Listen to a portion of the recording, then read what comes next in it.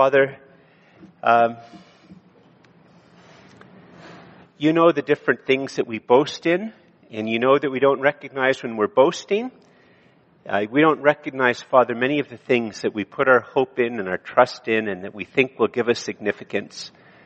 So, Father, we ask that the healing medicine of your word, that your Holy Spirit would apply that to our hearts, the command centers of our lives, that you would, Father, touch our memories, touch our imagination, touch our emotions, touch our hopes and our dreams. Father, that we might become disciples of Jesus who are gripped by the gospel, boasting only in the cross, and learning to live for the good of people and your great glory. And all this we ask in the name of Jesus, your Son and our Savior. Amen. Please be seated. So we've gotten maybe a little bit distracted with the singing of the Nunc Dimittis, but I don't know how many of you noticed, but the Bible passage that Ken began with talked about money. In fact, it was basically an exhortation for you folks to give, and not for you folks, for us folks, to give lots of money. And, I know that one of the things which many, many non-Christians think about churches is that all we do is think about money, talk about money. In fact, I think that many people who aren't Christians, and maybe even people who go to church, at least occasionally, might even think that all the greed that seems to be on display at Christmas, that's one way of understanding it. It's not necessarily the way I understand it, but many people would say that the commercialism and greed evident at Christmas actually has its roots in the Christian faith because of the church's preoccupation with money. And so here you come, and maybe you're a guest, and bang, give lots to make sure guys like me are able to open the Bible. And that's where we move on to the next topic. And, it's a problem passage for us, right? Why on earth is it that the Bible seems to talk about money? So it'd be a great help if you got the Bible out, see what it said, and we're going to look at it. If you don't have a Bible with you, there's some Bibles up at the front. Andrea's getting one right now. And it's Galatians chapter 6. And for those of us who come here week in and week out, the book of Galatians, we've now finished it. Next Sunday I begin a new series on the Gospel of John. But Galatians is going to be finished, and Galatians chapter 6, this is how it goes. Am I in darkness here, by the way? It feels like I'm in darkness. Just ignore the darkness? Just for a moment? That's fine. I can do that. My wife says my ability to ignore the obvious is astounding. But that's a whole other sermon topic, and also to be dealt with later on in prayer. One more thing for you folks to pray about me. Anyway, so why is it that, for many, especially if you're here as a guest, why is it that church sometimes seems to go on and on and on about money? And here it is, the Bible's talking about money. It's in fact the first verse. And I had to divide the book up some way, and in many ways this is a good place to divide up the last. But here's what it says. Verse 6 of chapter 6. Let the one who is taught the word share all good things with the one who teaches. And you'll notice it says all good things, and one of those good things is money.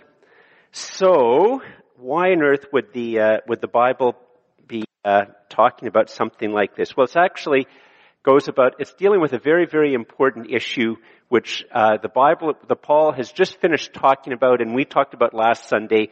And just look up at verse 5.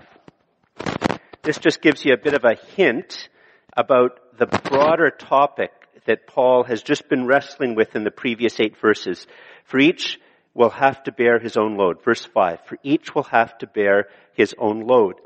And that word for load is, it would be as if you were going on a canoe trip, a solo canoe trip, and it's the stuff you take in your canoe so that you can do the canoe trip. Or if you're going for a long hike, it would be an overnight or several overnights. It's all of the food, all of the clothes, the pots, the pans, everything that you need to go on your hike.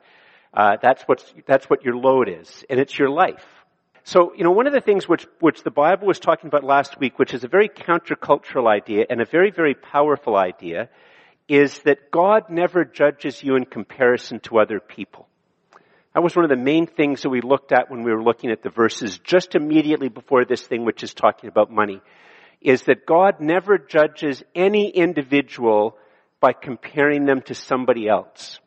Now, this is a very, very, very powerful idea, and if we think about it, we tried to look at it a little bit last week, it's almost impossible for us to think about ourselves and assess ourselves without assessing ourselves relative to other people.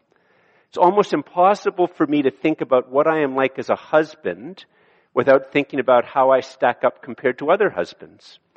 It's almost impossible for me to think about how I'm doing as a pastor or a preacher without thinking about how other people are doing. And sometimes that depresses me and sometimes it flatters me.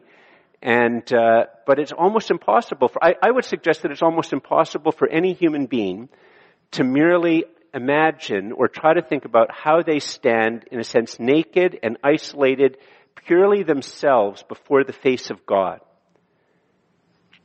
Because even if we begin to do that, we think, boy, I'm doing that better than other people, aren't I? Like it's almost impossible to do it. And so what Paul was talking about just before this, it's in very, not cryptic language, it's in very, like every word counts. It's like reading a poem or maybe a legal document that's been very well thought out, and every single word bears a lot of weight, and it's not something we rush through, but if we linger with it, it's communicating to us. God never judges me and never judges you by comparing me to other people. Never. He just judges me as me by the situations that I have to deal with. Many of you know that I was in Angola this July. I'm going to talk about it a little bit more in a moment. And I saw some poverty there, but I have to confess I didn't see, at least where I was, I never saw the same type of poverty as I've seen when I was in Nairobi. And the first time I was in Nairobi, and at the time we lived out in the country, and we had a place where we kept chickens, and I saw restaurants, in quotation marks, and the chicken coop at our house was cleaner. And just, I'd have rather eaten from in there than in that place. And some of the beggars that you see in the streets of Nairobi, massive physical deformations and just heart-wrenching.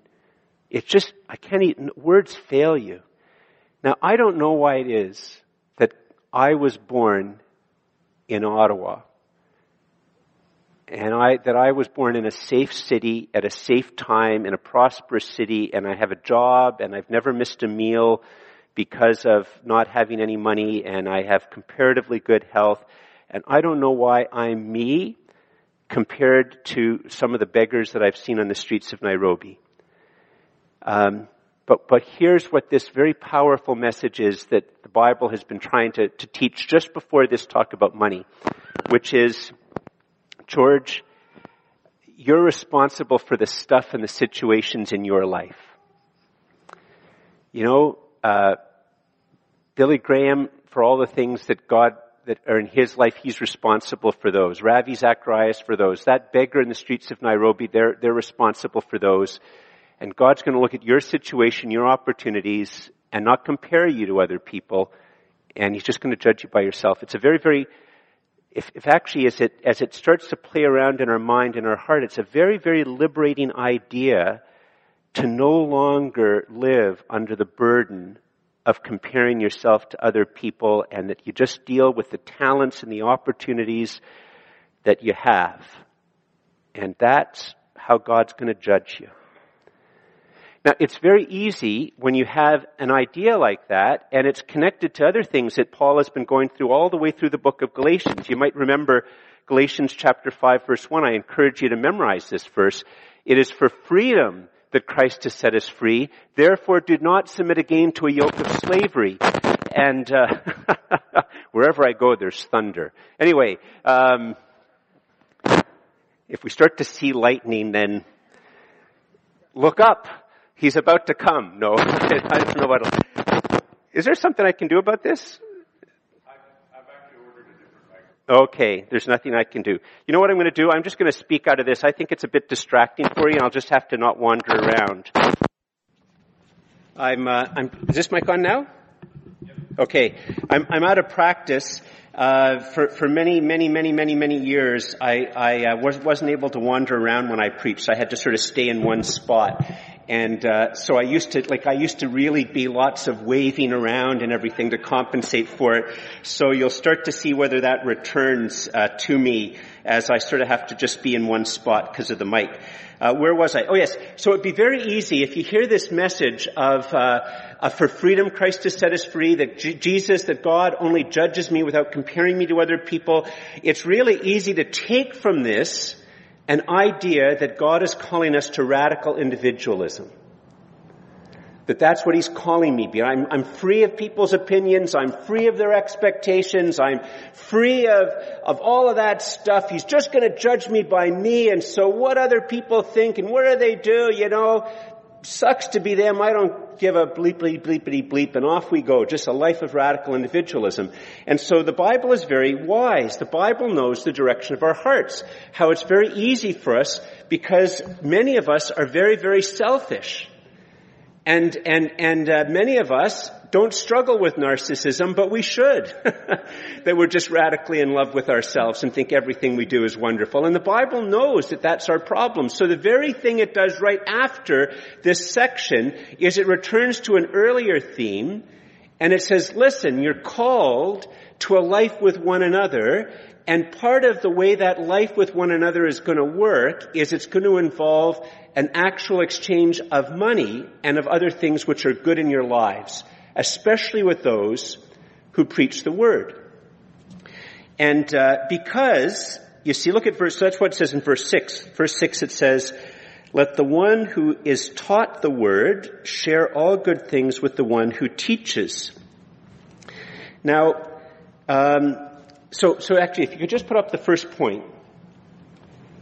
This is something I've said in different times throughout the years. I've just changed it very slightly, but we enter the Jesus way one by one, but we walk the Jesus way with Jesus and one another. And I've used this phrase one another because the Bible, if you just do a little word search someday, it's amazing how many times in the New Testament the phrase one another is there. It implies a certain way of walking with Jesus, that we walk with Jesus with one another in some type of a community. And so, why is it that it's talking about money? It's because, actually, if you could put up the next point, this is going to be really weird to some of us. The preaching of the gospel, while preaching through the Bible, is central to the life of the local church and central to God's plan to make the gospel known to every people group. Now, the preaching of the gospel while preaching through the Bible is central to the life of the local church and central to God's plan to make the gospel known to every people group. Now, obviously, there's lots of churches where it's not central. But if you read the New Testament, if you read the book of Acts, and if you read the epistles, you'll see that there's this constant message that God has only one plan. It's plan A. He doesn't have plan B. He doesn't have plan C or plan D. He just has plan A. And plan A is pretty outrageous. It is that people, one by one, come to a faith in Jesus, and God draws them together into a local church. And what is to be at the center of that local church is opening the Bible, teaching the Bible in such a way that the whole counsel of God is made clear, but always that the gospel is made clear. And that's the method by which God is going to see the gospel go to the ends of the earth. That is the means by which God is going to see people in cities come to hear about Jesus and come to a saving faith in Jesus. That's his plan. We're part of his plan. And central to that plan is this opening of God's word in such a way that, different things happen just as we do this, that God just sovereignly draws people.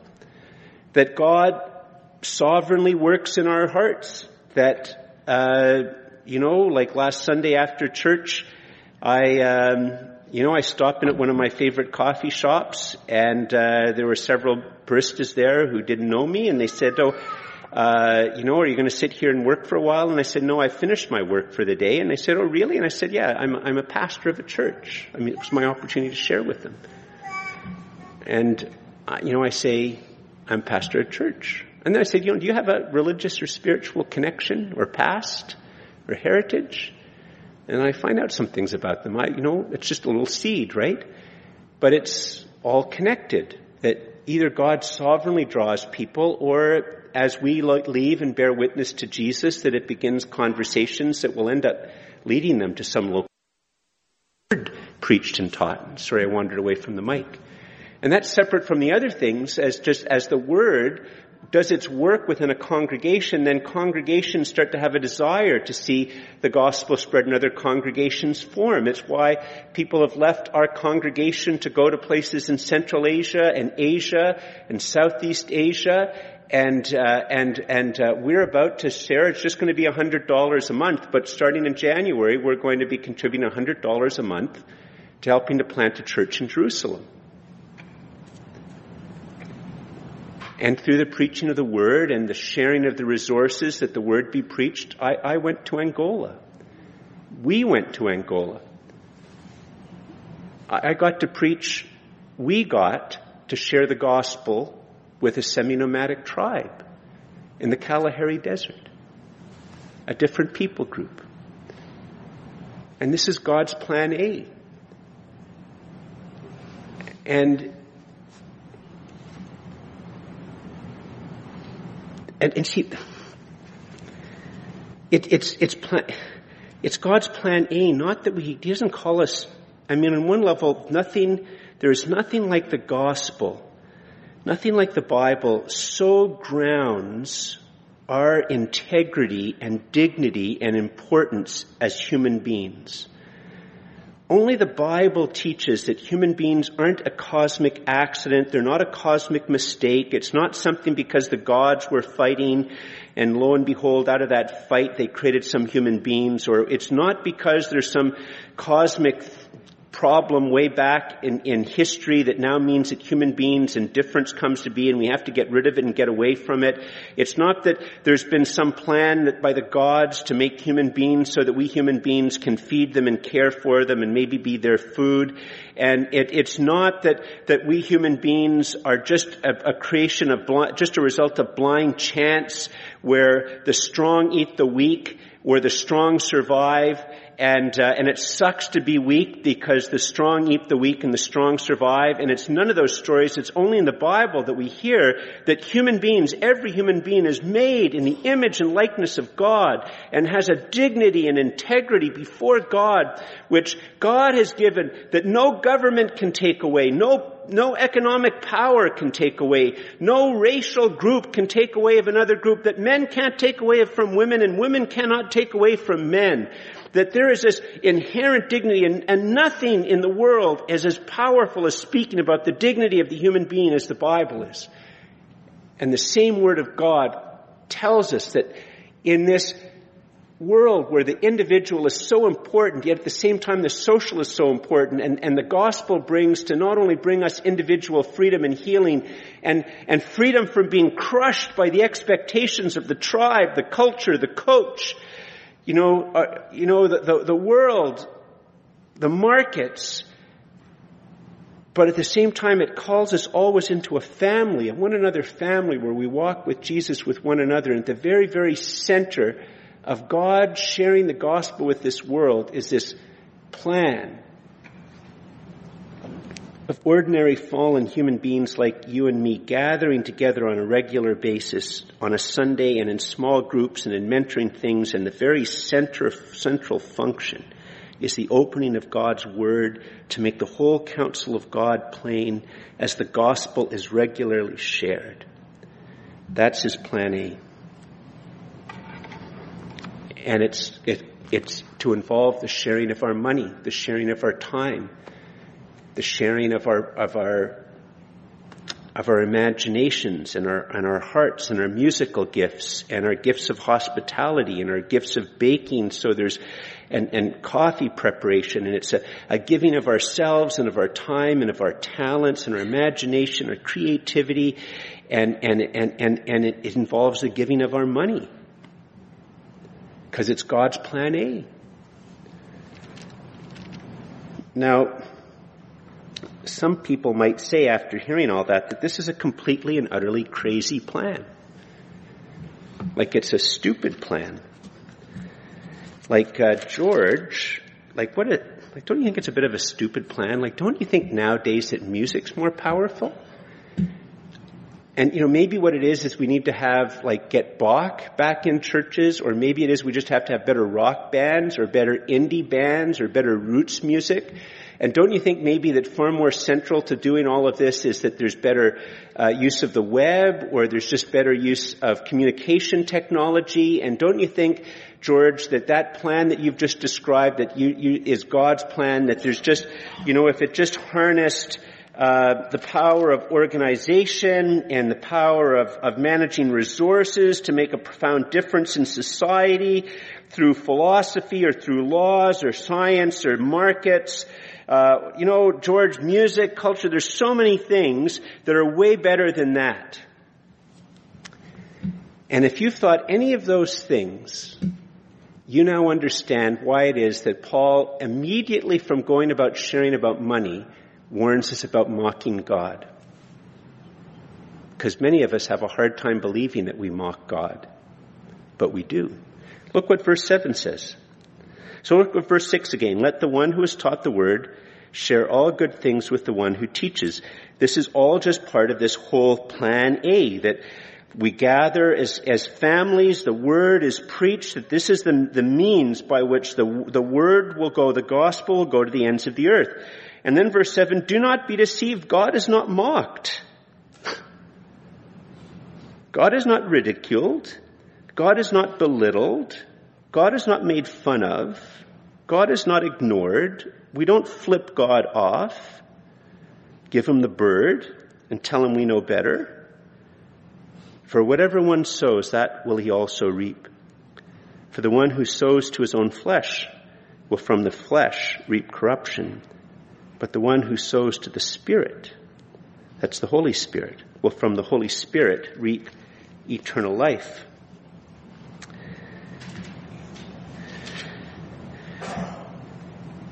So Paul now, it's part of the brilliance of how the Bible is written here, that Paul instantly starts to slide back into another topic. I mean, hopefully he's hoping that the barb or the hook about this call to be realistic in the sharing of the good things in our lives so that the word can be proclaimed in a congregation, in a city, and to the ends of the world. But he wants to also teach us some other really important things about this idea that God doesn't judge us compared to other people and all this. And if you could put up the first point, that would be very helpful. So one of the things he wants to make clear about this text is that being made right with God by faith in Jesus Christ crucified does not mean I can do whatever I want with impunity. Why? Because I reap what I sow. I reap what I sow. And the Bible wants us to understand that is always a principle which is going on. We reap what we sow. You put our time, your money, your imagination into certain types of pursuits, and something that is congruent with that is going to be the result. And, in some ways it sounds a little bit like the idea of karma. You reap what you sow, but it's similar to karma, but it's very, very different. Karma's mechanical and sort of linear. And this isn't mechanical, it's an organic image, right? If one of you plant a corn seed in your garden in the spring, if in the fall you dig it up and there's just one corn seed there, the whole thing failed.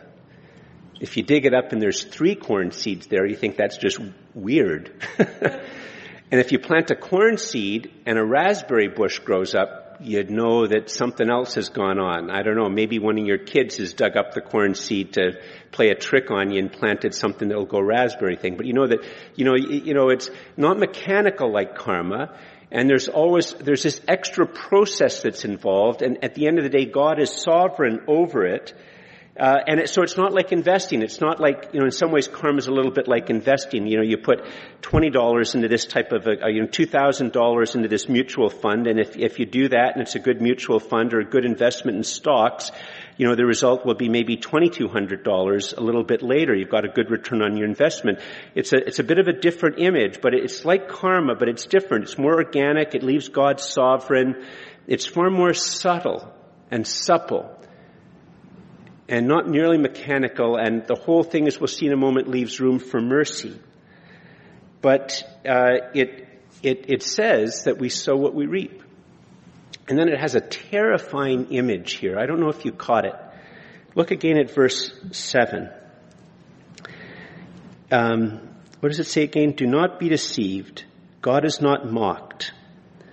For whatever one sows, that will he also reap. For the one who sows to his own flesh, and the flesh here means that part of us which is in rebellion against God, that part of us which turns our back on God, that part of us which desires to be a god ourselves. If we sow to those projects, we'll from the flesh, that is from that part of us that's in rebellion against God, will reap corruption. Now, if I was a typical Canadian, I would quickly pass over this.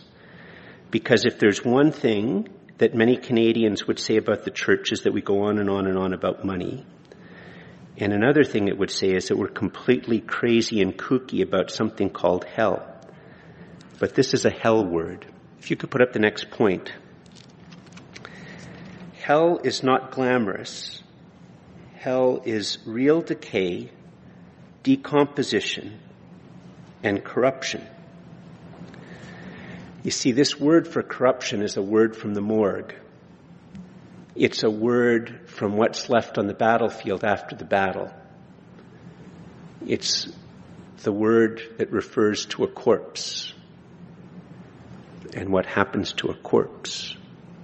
It's not talking about political corruption or anything like that, a mere corruption of your morals or anything like that. It's a death word, a decomposition word. It's a very, very stark warning about how if we continue to invest our imagination and our creativity in our God project, in our turning our back on God.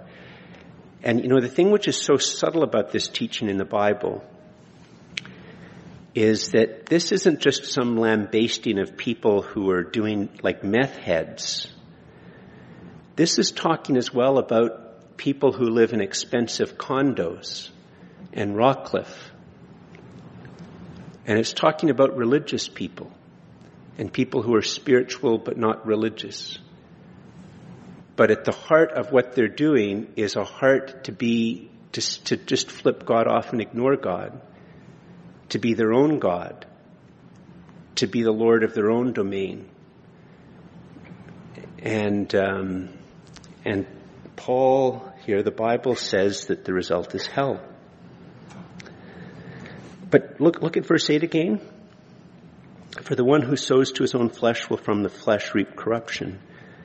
But the one who sows to the Holy Spirit will from the Holy Spirit reap eternal life. If you could put up the next point.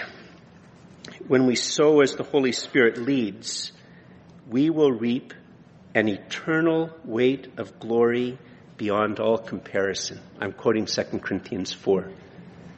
When we sow as the Holy Spirit leads, we will reap an eternal weight of glory beyond all comparison. You see, there's a connection but a difference between sowing and reaping, right? I said if you put corn seed in the ground, you don't get another, and if there's a corn seed at the end in the fall, it didn't work. If you get 3 corn seeds, it's weird. If it's a raspberry bush, it's even weirder, right? There, you put a corn seed in and you get a corn stalk with ears of corn on it, and you get something similar but different. And what Paul is saying here is, listen, folks, you're putting money in the plate to further the preaching of the word and the spread of the gospel. Like in our case, it's what help us to go on a Wednesday evening and have Daniel Avitan open the Bible in public at the center of the university and preach the Bible. It's what our hope is for the youth group. It's what our hope is for our small groups, that the word is opened in public and the gospel is proclaimed. And so, it looks like it's money. It looks like it's caring for children. It looks like it's greeting at a door. It looks like it's bringing a casserole over because you're at one another church. It looks like you're out and being a shoulder that a person can cry on. It looks as if it's just because you have a concern for the world, bringing food that we're going to give to a food bank. And you're sowing these things and you're sowing these things and you're sowing your life. But what comes out of it, because you're doing it as the Holy Spirit leads, as the Word of God directs you, and you're sowing these things, but what comes out of it is an eternal weight of glory.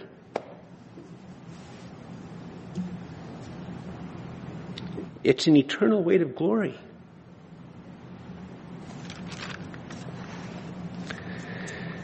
And that's why Paul goes on in 9 and 10 to encourage us, because, the fact of the matter is that sometimes it's hard. You get tired of greeting at the door. You get tired of serving coffee. You get tired of opening the Bible. You get tired of turning the other cheek. You get tired of being the shoulder to cry on. You get tired of all these things. And so verse 9, what does it say? And let us not grow weary of doing good. For in due season, and the word due is a really good word. It's even stronger in the original language. It's that it's going to happen in the future. In due season, we will reap. It's going to happen. It's referring to the second coming of Jesus. It's an eschatological word. Sorry, occasionally I have to use big words. It's guaranteed, for in due season, we will reap if we do not give up. So then, as we have opportunity, let us do good to everyone, and especially to those who are of the household of faith. Now, some of you might say, George, this is a very disturbing sermon. I sort of get about the money and everything like that, but gosh, George, this talk about hell, you must think you're something special. That's one of the things that so bugs me about Christians. You think you're something special. You think your poop smells better than other people's poop. Who are you to think that you go to heaven and I'm going to go to hell? Who are you to think that? How dare you think that? I'm as good as you. Like, George, my family's in a better situation. My finances are in a better situation. I have a better car. I have more people who like me. How dare you say something like that? How dare you say that I live in Rockcliffe or an expensive condo, or I'm a soccer mom or a soccer dad in Canada, or a hockey mom or a hockey dad? How dare you say something like that?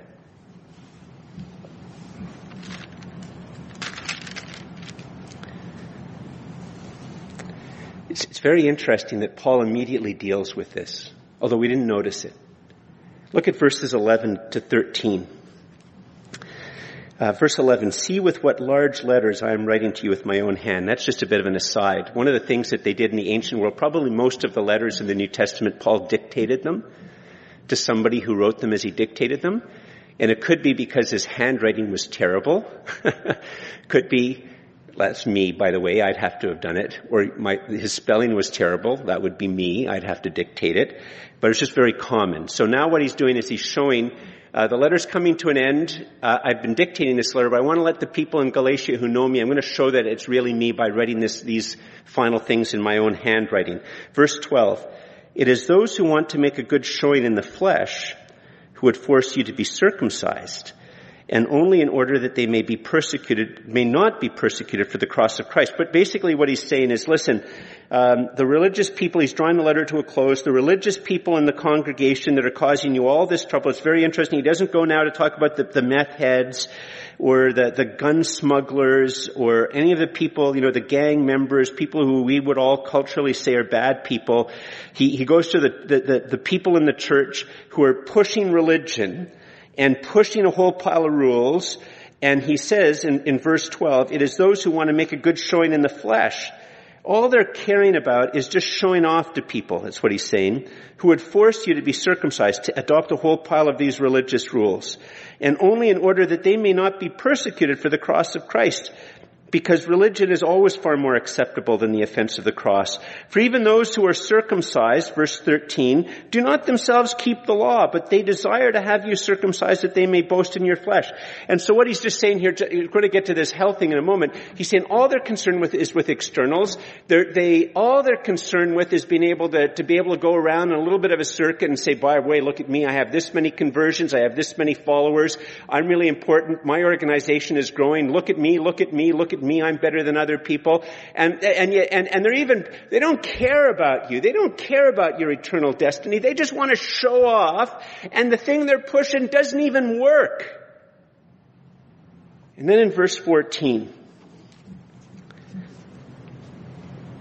and it's a big but there. I like saying that. There's some big buts in the Bible. That's one of them. But far be it from me to boast, except in the cross of our Lord Jesus Christ, by which the world has been crucified to me, and I to the world. It's a very important verse as he's bringing the letter to a close. But far be it from me to boast except in the cross of our Lord Jesus Christ, by which the world has been crucified to me, and I to the world. I encourage everyone here to memorize this verse and maybe spend some time meditating upon how to pray about it. But you see, here's this thing back about hell. I've had people in coffee shops harangue me like this, and I don't handle it very well because I don't like being the center of attention, and it's a very culturally acceptable harangue, and I just probably have gotten red and tongue-tied, and sometimes you don't always win every battle. But what I'd say in the face of that harangue is, I'd say, I'm really sorry, you misunderstand me. You misunderstand me. I don't think my poop smells better than yours. And I don't think I'm better than you. I'm saved only by what Jesus has done for me. I'm quite prepared to accept that I'm way worse in my marriage than you, or way worse in my child raising, way worse in my finances, way worse in every way that you would mention. I'm quite prepared to acknowledge that before you. But I am not made right with God because I'm good. If you could put up the next point. You see, my private and my public boasting reveals what I believe saves me and gives me meaning, significance, and worth. You see, the person who makes that claim, who would harangue you or me, they're saying that they're good enough. What's their hope? Their boast? I live in $1 million condo, George. I live in a $6 million house in Rockcliffe. I live on the edge of a golf course in Canada. I have a trophy wife. I have trophy kids. I have a trophy-winning dog. I drive an Audi. I drive a Lexus. I drive whatever. I'm better than you. That's all Paul would say is that's your hope and your confidence before Almighty God? That's what you think will make you right with God? That your dog won an award? Sorry. Really? That your wife is prettier than my wife? Or that you have a wife and I don't have a wife? Like that's what... Really? My hope isn't that. You know what my hope is? Just think of this image of sowing.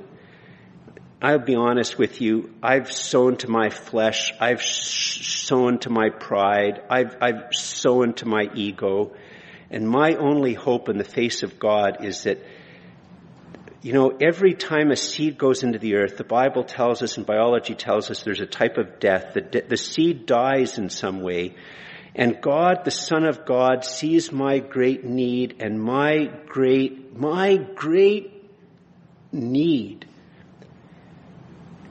And he comes to die and be planted, so to speak, in the earth. And what emerges out of that is resurrection. And my only hope is this, that I who've invested so much of sowing to my flesh, and I can't stop doing that when I call out to God for mercy and reach out to him and he takes me, and it's as if there is this spectacular transaction that is outside of time, but because God is outside of time and God is real, it is still real. And it's as if me, who's been sowing my whole life into the flesh, that God, the Son of God, comes and he surrounds me and he holds me, and I die my death with Jesus. He dies my death for me. And what emerges from Jesus dying is that he reaps eternal life. He is the resurrected Savior and Lord. And the Bible in so many places says that I am part of his fruit when I have allowed myself to be surrounded by him and his mercy and his love, so that as I die, it is him dying for me and I am dying in him. And I do not deserve an eternal way to glory. Far from it. I deserve the corruption. But I have died in him. My life is hid in him. And so my only hope for salvation, my only hope for meaning and significance is in the cross of Christ.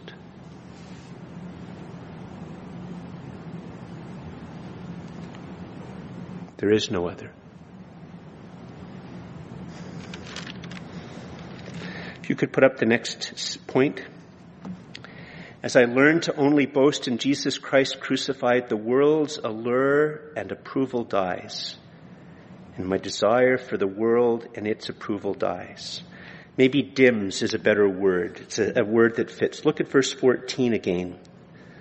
But far be it from me to boast except in the cross of our Lord Jesus Christ, by which, can also be translated in, by whom the world has been crucified to me, and I to the world. Crucifixion's a slow death. It's a slow death. It's a dimming of life. And then Paul says this wonderful thing which we'll close with. For neither circumcision counts for anything nor uncircumcision, but a new creation. If you could put up the point. Salvation is not merely a helpful idea. God not only saves me, he actually makes me a new creation. In John, it's talking about being born again. Theologians talk about the word regenerate. It's that God actually does a new work of creation in the one who puts their hands in the hands of Jesus for him to be their Savior and Lord. He actually, we can't see it, but if we could see ourselves from God's eyes, God makes us born again, a new creation. He creates something new out of the old me when I put my hand in the hand of Jesus to trust him as my Savior and Lord. I don't know, this would be arrogant nonsense if I just told you this in my own authority and power. But this comes from God himself. God wants you and me to know that as we struggle. Let's stand, please. Once again, I just say, for many of us, maybe our prayer right now is the verse 14 prayer that God would help me to realize that my significance, my salvation, my meaning comes from being gripped by what Jesus has done for me in the cross.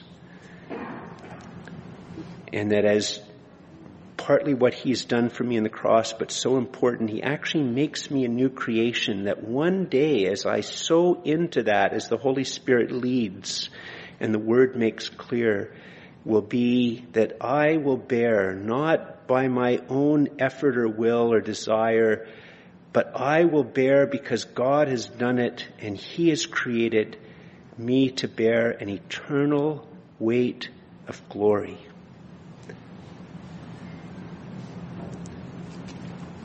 And if you have never given your life to Jesus, I urge you now to call out to him to be your Savior and your Lord.